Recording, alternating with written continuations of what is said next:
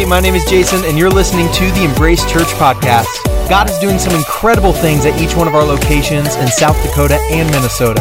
To learn more about Embrace and maybe plan your visit, head on over to imembrace.com. We hope today's message brings you hope, inspires you, and encourages you in your walk with God. Let's dive into today's message.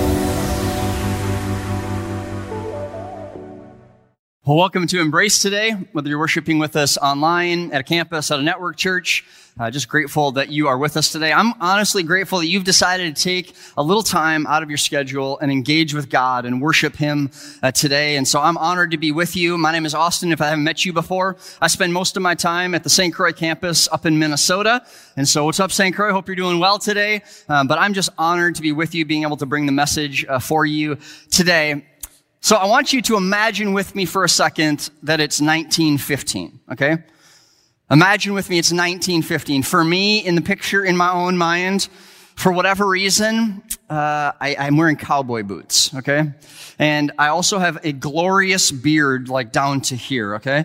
And my daughter is wearing a bonnet. And so I guess in the year 1915, I'm a cowboy who homeschools his kids. That's what that picture shows me. She's got a beautiful bonnet on. I'm wearing cowboy boots. You know, I got my amazing beard. Again, it's 1915. So get yourselves however you want to have your world in 1915. That's where we're at today. And I want to tell you what the world looks like. What does the world look like in 1915? Gentlemen, your life expectancy is only 47 years old. The population of Las Vegas, Nevada is 30 currently. The average hourly rate, 22 cents an hour, okay? We only have 45 stars on the American flag. The speed limit is 10 miles an hour. You can buy sugar for 4 cents a pound, coffee for 15 cents a pound. Eggs are 14 cents a dozen. Women, ladies, you're only washing your hair one time per month, and you're washing it with egg yolks. Yep, imagine that for a minute. Imagine what hair that hasn't been washed for 30 days, and when it was last washed, it was with egg yolks. Imagine what that smells like, okay? And if that's not crazy enough, you can buy heroin over the counter at a drugstore. It is said to give clarity to your complexion and buoyancy to your mind. I would imagine if you're only washing your hair one time per month with egg yolks, you're going to need to stop at the drugstore to get a little buoyancy of your mind a little more regularly. Am I right? Needless to say, things have changed. Things change in our world. Our world is constantly changing. Over the last 105 years, from 1915 to today, things have changed. I mean, we added 5 states to our country, which means we added 5 stars to our flag. There are 50 stars in the American flag. In 1915, doctors had no college education. Now doctors have doctorates. And now coffee, you don't have to buy it anymore. You get it brewed for you at Starbucks. And ironically enough, it tastes nothing like coffee. Women, you're no longer washing your hair one time a month, I would assume. And when you are, you're probably not washing it with egg yolks. And you can no longer buy heroin at the drugstore. You got to go behind the drugstore to get your heroin now. These are pretty simple and funny explanations of economic changes that we've experienced in the last 105 years. But there's also changes that are happening in people's everyday lives, both good and bad, things that people do and experience in everyday normal life. I mean, people are still having kids. People are getting new jobs. People are buying houses. They're buying cars. They're moving from state to state. They're getting married. All good things. But at the same time, we're experiencing increases in drug overdoses and cancer rates, in fatherless homes, in drug and alcohol abuse, and job loss. Change is happening all around us. And I don't know about you, but I just seem to be finding it difficult to see the good in this world. If you watch the news for about 5 minutes, you realize that the world is just falling apart. Everything's changing. Everything's exploding. Everybody's dying. Everything is terrible. It's tough to see the good in the world. And as much as everything is changing, the crazy thing is that the challenges that we're facing today are the same challenges that we've been facing for generations. In a message that Billy Graham gave in the late 60s on one of his crusades, he said, "The greatest issues facing our society today are racial inequality, fatherless homes, drug and alcohol abuse, and pornography. A lot's changed. We've gotten so much more sophisticated, haven't we? We've advanced so much further. Even though our world changes minute by minute and moment by moment, our culture seems to still be facing the same challenges as it was before. Whether 1950, 1960, or today, the challenges seem to be the same, and my question for us today is why? We've been in a message series over these past few weeks called Great Expectations. We've been looking through the book of Psalms trying to figure out what are the great expectations that we can have of God in moments of uncertainty. And so today I want to take a look at Psalm 102. It's written by a guy named David. And David has experienced some turmoil in his life. He has experienced brokenness and hurt. He's experienced the highs and lows of this life. But at the beginning of Psalm 102, the first 11 verses, he begins by talking about the changing and broken world that he is living in and he is experiencing. And he starts by saying phrases like this: "My days, they vanish like smoke. My bones, they burn like glowing embers. My heart is sick, withered like grass. I have lost my appetite. I lie awake lonely as a solitary bird. My enemies taunt me day after day. They mock and curse me. My life passes as swiftly as the evening shadows. I'm withering away like grass." Can you feel his pain? Can you feel his life experience? Can you feel him pouring out his heart in these words? You can feel where he's at. I mean, his world is shaking. His heart is breaking. His body's withering. His enemies are cursing. You can literally see his life is fading away before him. Can anybody relate? I can. Anybody feel like you're withering away today? Anybody's heart feel sick? Are you tired? You feel like the whole world is changing all around you? This is how David's feeling in this opening portion of this psalm. But then there's this moment in verse 12. The very next verse, we see David pivot. He pivots away from what he's been talking about. He shifts his focus. I picture him in this moment taking a deep breath as he's just finished up complaining and explaining where he's been in his life. And he refocuses. He refocuses on something different. He stops focusing on his circumstances. And he starts looking at the eternal and unchanging mission of God. In verse 12, he starts saying this: "But you, Lord, sit enthroned forever. Your fame endures through all generations. You, God, will arise and have compassion for Jerusalem. You will respond to the prayers of the destitute. You will not despise their plea. Let this be written for a future generation," that's us, "that a people that have not been yet been created may praise the Lord. And the Lord looked down from his sanctuary on high. From the heavens he viewed the earth to hear the groans of the prisoner and to release those condemned to death." In this moment, I picture David taking another deep breath. But unlike the previous deep breath, he's not taking a breath of angst. He's taking a deep breath of hope that God's mission is unchanging, that God remains forever, that God's fame endures through all generations. And the great news today is that you and I can take that same deep breath of hope, that God's mission for our lives is unchanging. When I say God's mission, his mission, what I mean is what he's up to on the earth, what God is doing on the earth. Even though the world changes, God's mission doesn't. Even though we are constantly having a change of heart, God's never does. Even though we are constantly changing our minds, God's mission remains unchanged. Our lives are changing, but God's remains unchanged. And I think when we hear that the God of the universe, the creator of the universe, his mission is remaining unchanged, it's easy for us to say, are we worshiping a callous God that is distant and far away from us? What I'm saying is not that he's unaware and that he doesn't care. In fact, what I'm saying is the opposite. God's mission for you and for me is unchanging. He hears the prayers of the destitute. He hears the groans of the prisoners, and he releases those condemned to die. You see, church, God cared about your hurts and your pain and your brokenness before you had it. He's been working things out for your good since before you were created. God's mission is unchanging because he is still all about redeeming and restoring broken things. And that includes you, and that includes me today. He is changing us. He's standing in our pain.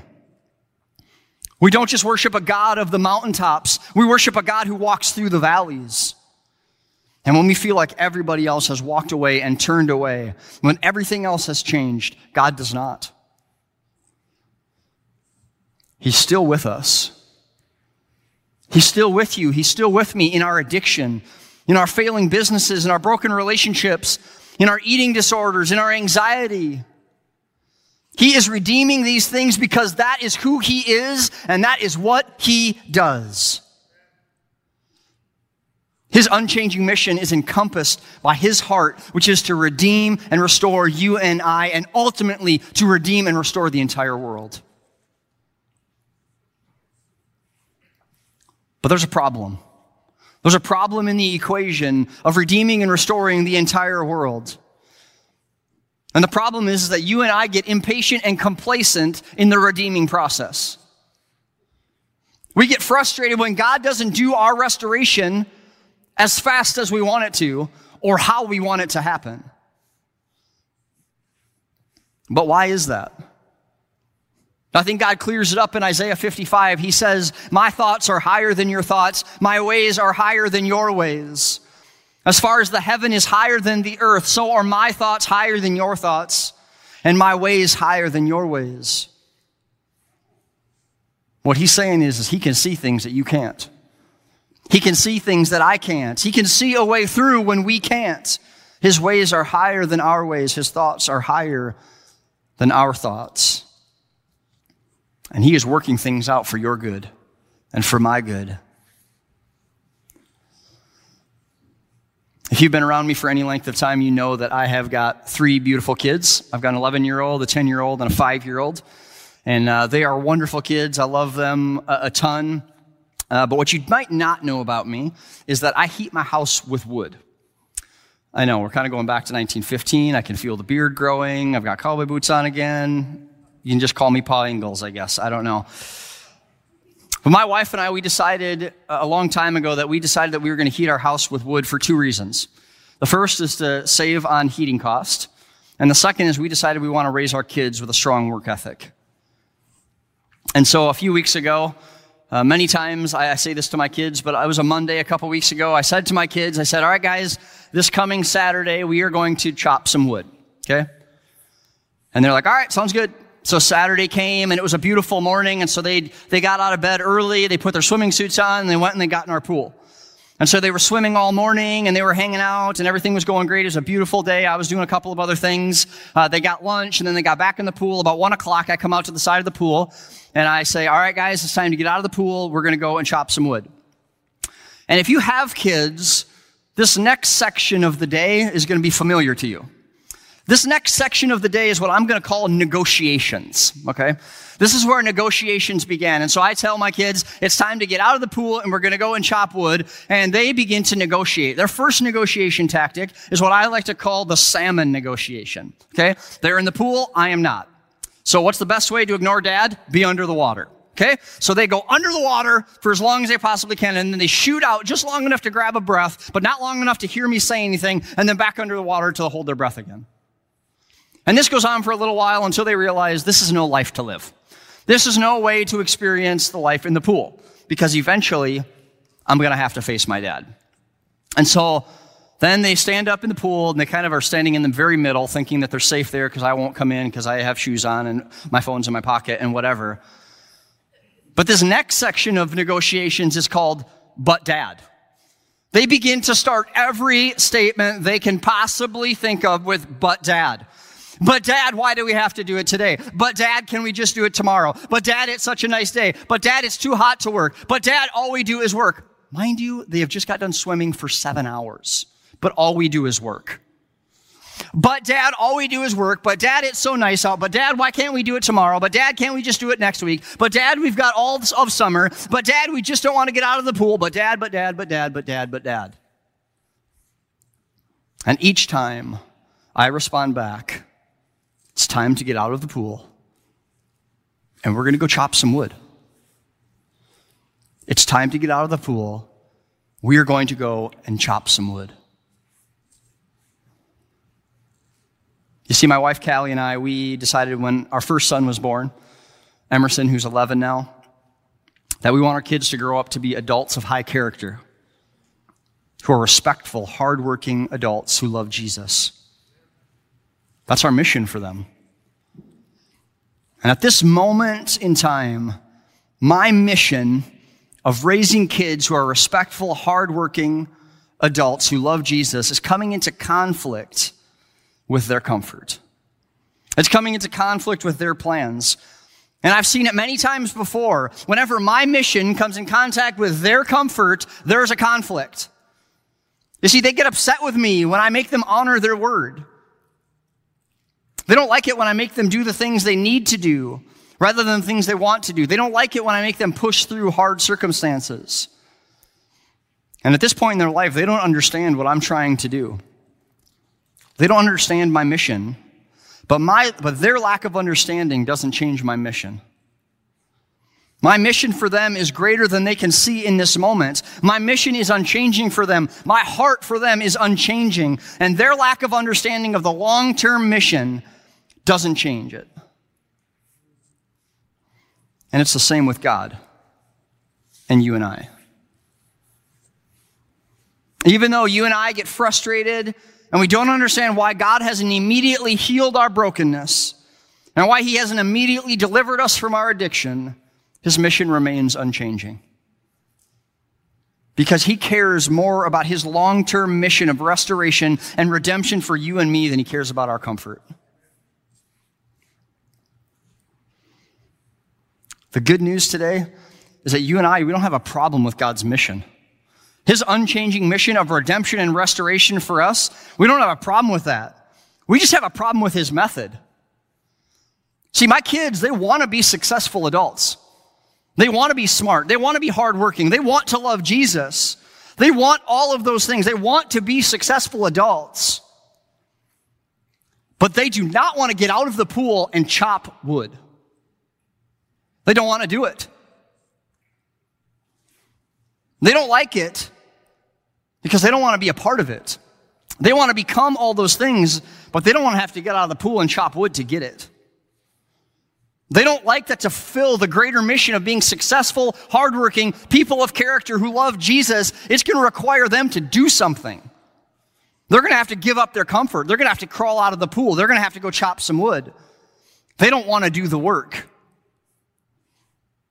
And neither do you. And neither do you, I think, if we're being honest with ourselves. You see, we want God to redeem us. We want God to restore the broken parts of our lives. But we don't want to get out of the pool. We don't want to dry off. We don't want to put clothes on. We don't want to put our work boots on. We don't want to grab the axe. And we don't want to go out into the woods and chop the necessary wood to experience the restoration. We don't want to leave the comforts of our lives, our comfortable routines, and be an active part of it. We want to be freed of our addictions. But we don't want to go to an AA meeting. We don't want to go to treatment.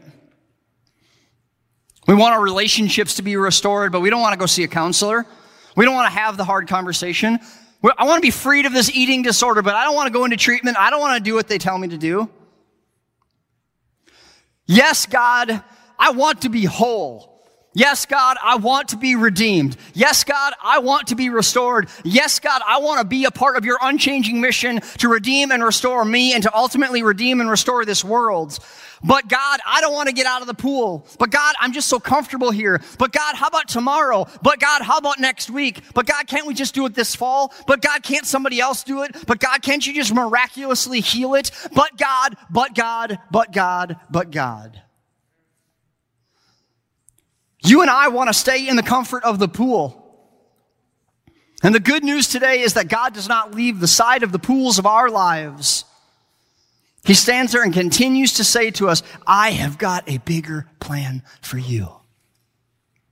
I've got a bigger plan for you. But it's time to get out of the pool and go chop some wood. God's saying it's time to be done with this addiction. It's time to fix this broken relationship. It's time to find freedom from this eating disorder, from this anxiety, from this brokenness. Church, it's time to get out of the pool. Because God's method of fulfilling his mission requires you and I to do so.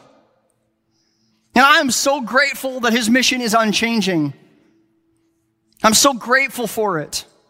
Because he is still in the redeeming business. He is still in the restoration business. And no matter how much you and I complain or get frustrated with him, he remains unchanged. You see, church, we love his mission. We love the mission, but we struggle with the method. We love the mission, but we struggle with the method. Why? Because it requires effort. It requires growth. It requires work. Now, I'm here to tell you, you can stay in the pool. You can stay in the pool if you want to. You can continue to just float in the pool of our addiction and our brokenness. But I'm here to tell you that in 60 years, some pastor, someplace, somewhere else is going to say there was a guy named Billy Graham who gave a message in the late 60s, and he said fatherless homes, drug and alcohol abuse, pornography, and racial inequality is still the problem 120 years after he said it, because nobody was willing to get out of the pool. We will still be in the cycle of hurt and pain and brokenness. Or imagine with me for a second what the world could and would look like if we all committed today to get out of the pool and go cut the necessary wood, to chop the necessary wood, to experience the character growth that God has for us. Imagine what the world would look like if we would get out of the pool of our addiction and brokenness and join God in his unchanging mission to redeem us and his unchanging method to use us. Imagine the marriages that would be redeemed. Imagine the addictions that would be removed. Imagine the anxiety that would be removed.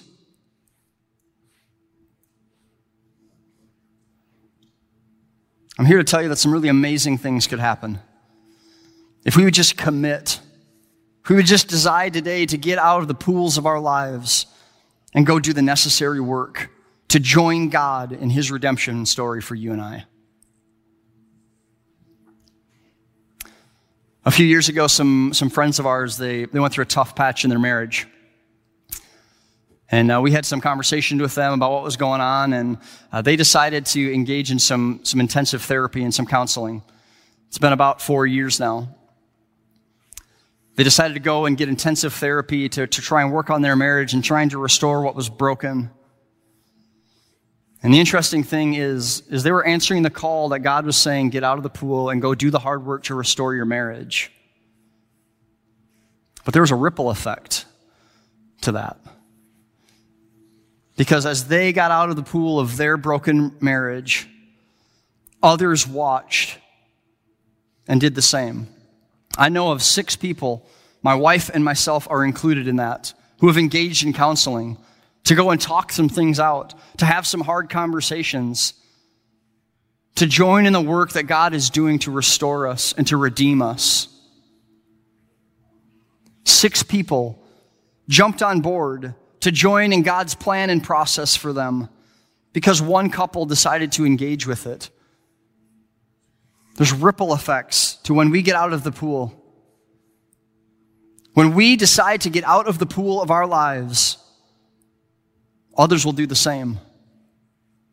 When we go and see the counselor, when we check into treatment, when we have the hard conversation, when we have the courage to join God in our redemption story, it inspires others around us to get out of the pools of their lives and go and chop some wood.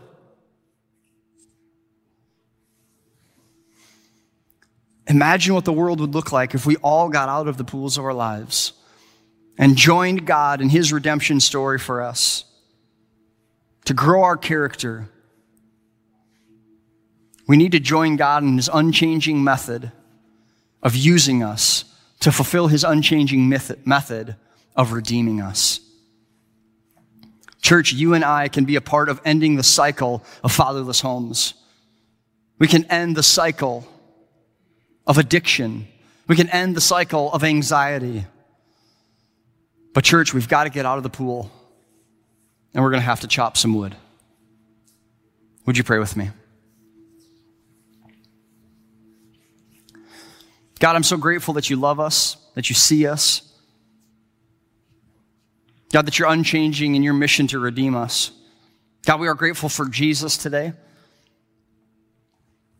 for the hope that we can have in him and the way that he cares for us, the way that he shows us redemption. God, give us courage to step up and to step out.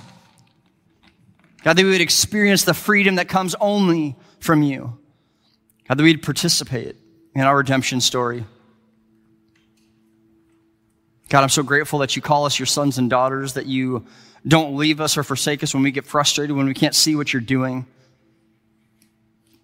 God, remind us that your ways are higher than our ways, that your thoughts are higher than our thoughts, that you see a way through when we can't. God, we love you and we praise you today. We're here to worship you. We're here to join you on your mission to redeem this world. So God, we love you. It's in the powerful name of Jesus that we pray all these things. Amen. Thank you so much for joining us today. If this message moved you in any way, be sure to subscribe to the podcast to never miss your dose of encouragement. You can also follow us on social media with the handle @IamEmbrace. Again, we are thrilled you took the time to join us today. And if you live anywhere near one of our locations in South Dakota and Minnesota, we would love to have you join us in person. You can find out more and start a conversation at IamEmbrace.com. Thanks again for listening, and have a great week.